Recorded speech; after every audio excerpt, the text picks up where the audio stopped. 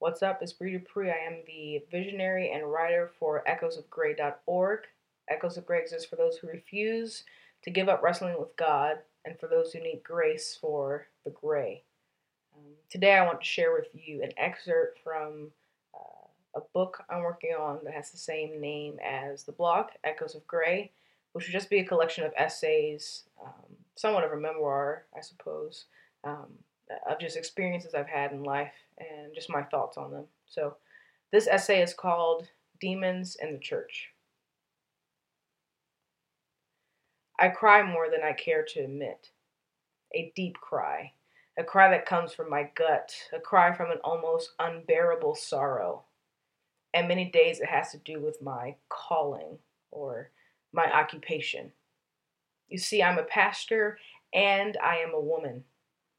When word gets around about this job or calling or what have you, assumptions are made. Allow me to list a few.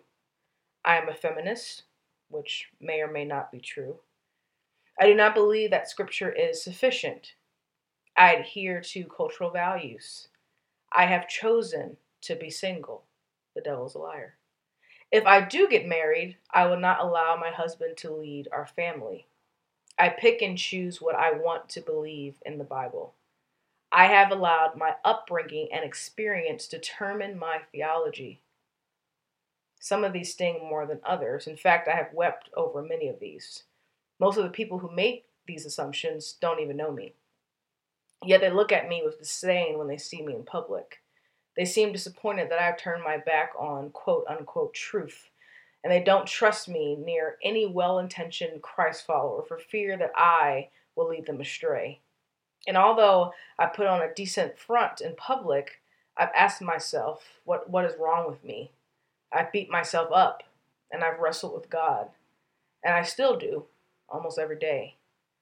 But here's the reality.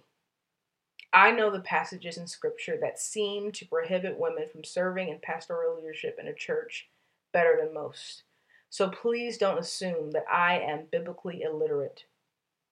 I could care less if a Christian believes a woman can be a pastor or not. I care more about their love for Jesus and the Word of God.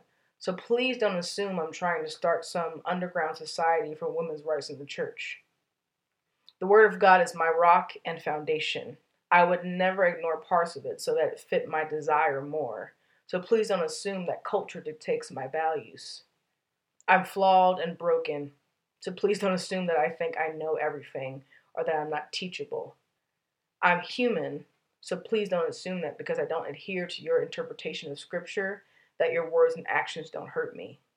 I'm not a demon. I'm your sister in Christ.